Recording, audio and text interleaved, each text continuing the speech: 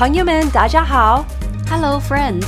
Welcome to Spiritual 外卖。欢迎来到属灵外卖。Delivering the spiritual food to you wherever you are.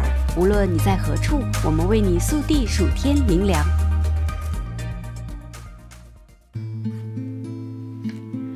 我翻看着下半年的日历，内心涌现出许多的疑问和暗路，以及看似前行路上的拦阻。最近我把所有这些具体的未来计划、梦想、不确定、困难，都在祷告中逐一带到主面前，问他：你的计划是什么？我该如何应对眼前的困难？我相信你，但我应该怎么做呢？祷告之后，我进到书房找东西，视线落在一本旧书上，这是我祖母的个人灵修书，叫做《荒漠甘泉》，它出版于1925年。我从祖母那里继承了许多她每日孜孜不倦阅读的经典的灵修书籍，我将它们视为珍宝，因为里面写满了祖母的笔记和标注。她习惯在日期的旁边写下她生命中的重大事件，以及回应主借着这些属灵的刊物对她讲的话。我叫祖母婆婆，她风趣、积极、有爱，向主忠心。她爱吹单簧管、口琴，爱唱歌、跳舞，开口大笑，讲笑话，看棒球，和我们一起玩游戏和查经。她有一本厚厚的日记本，在读神的话语时，会把圣灵给她的启示记录其中。在她离世之前，他把查经笔记复印了交给我们，他特别想把他从神话语里发现的宝藏传给下一代。当我告诉婆婆我要去到另一个国家侍奉主，她立刻挥动拳头说：去做吧。2008年我搬来了中国，她会打电话给我，并且欢快地问：中国怎么样呀？在我搬来中国的几个月后，婆婆去世回天家了。尽管她失去了属世的生命，但她与主同活，并且将她的品格和人生经历都留在我的生命里。正如我先前所说，她有许多珍贵的属灵书籍就摆在我的书架上。所以到那天我心存许多关于未来的不确定时，我从书架上拿起婆婆的《荒漠甘泉》，大声说：婆婆，你会对我说什么呢？在这本有着70年历史的书籍封面上，有着婆婆手写的一句：信靠他。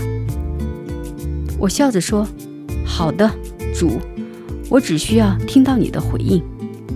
我打开了书，翻到当天的日期，泪水将我淹没。这时我读到的荒漠甘泉，考门夫人7月2日。你行走，脚步必不致狭窄，你奔跑也不致跌倒。箴言4章12节。神从来不替我们预先建筑信心的桥梁来等我们经过，他总是等我们走到那一步才为我们开路，否则也就不叫信心的桥梁了。眼见的不能算作信心。花园大门旁有一种用作出口的小门，我们走进那门的时候，它连一条缝都不会开，就算我们在旁边站一整天也不管用。可是当我们走到门跟前，推动它，门上的机轮就会向左转动，这样便为我们打开了出口。走信心的道路也是如此，不管拦阻我们的是江河，是铜门，还是高山，我们只需要大胆地向前走。如果是江河，那当我们的脚一碰到水，江河就会变成干地；如果是铜门，那当我们向前推的时候，铜门便会自动打开；如果是高山，那当我们奋勇前进的时候，高山便会倒入海中。现在有没有什么在路上拦阻你前进？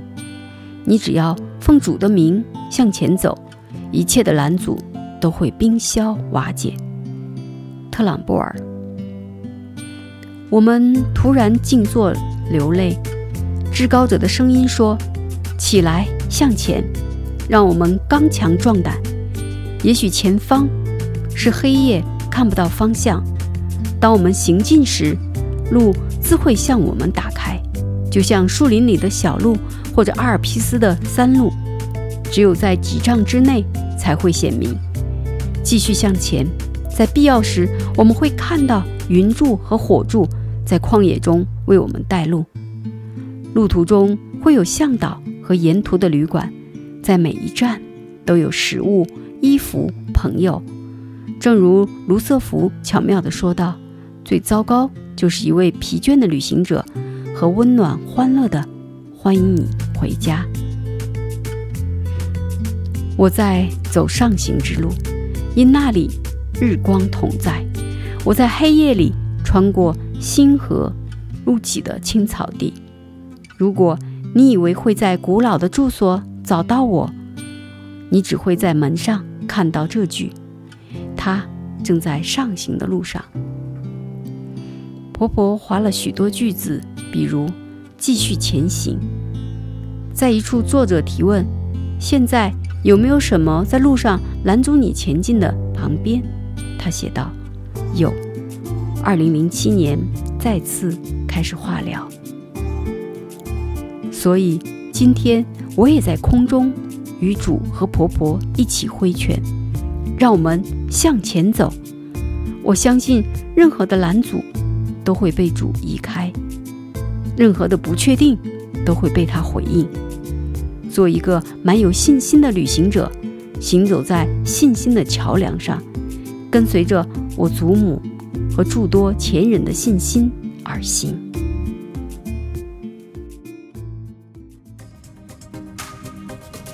Thanks for having some spiritual Waimai with us. 感谢你今天属灵外卖， We hope that you liked it and that it fed your soul. 希望你喜欢，灵里满足， And we hope you come back for some more. 期待你再次回来。We love ya. 我们爱你哟。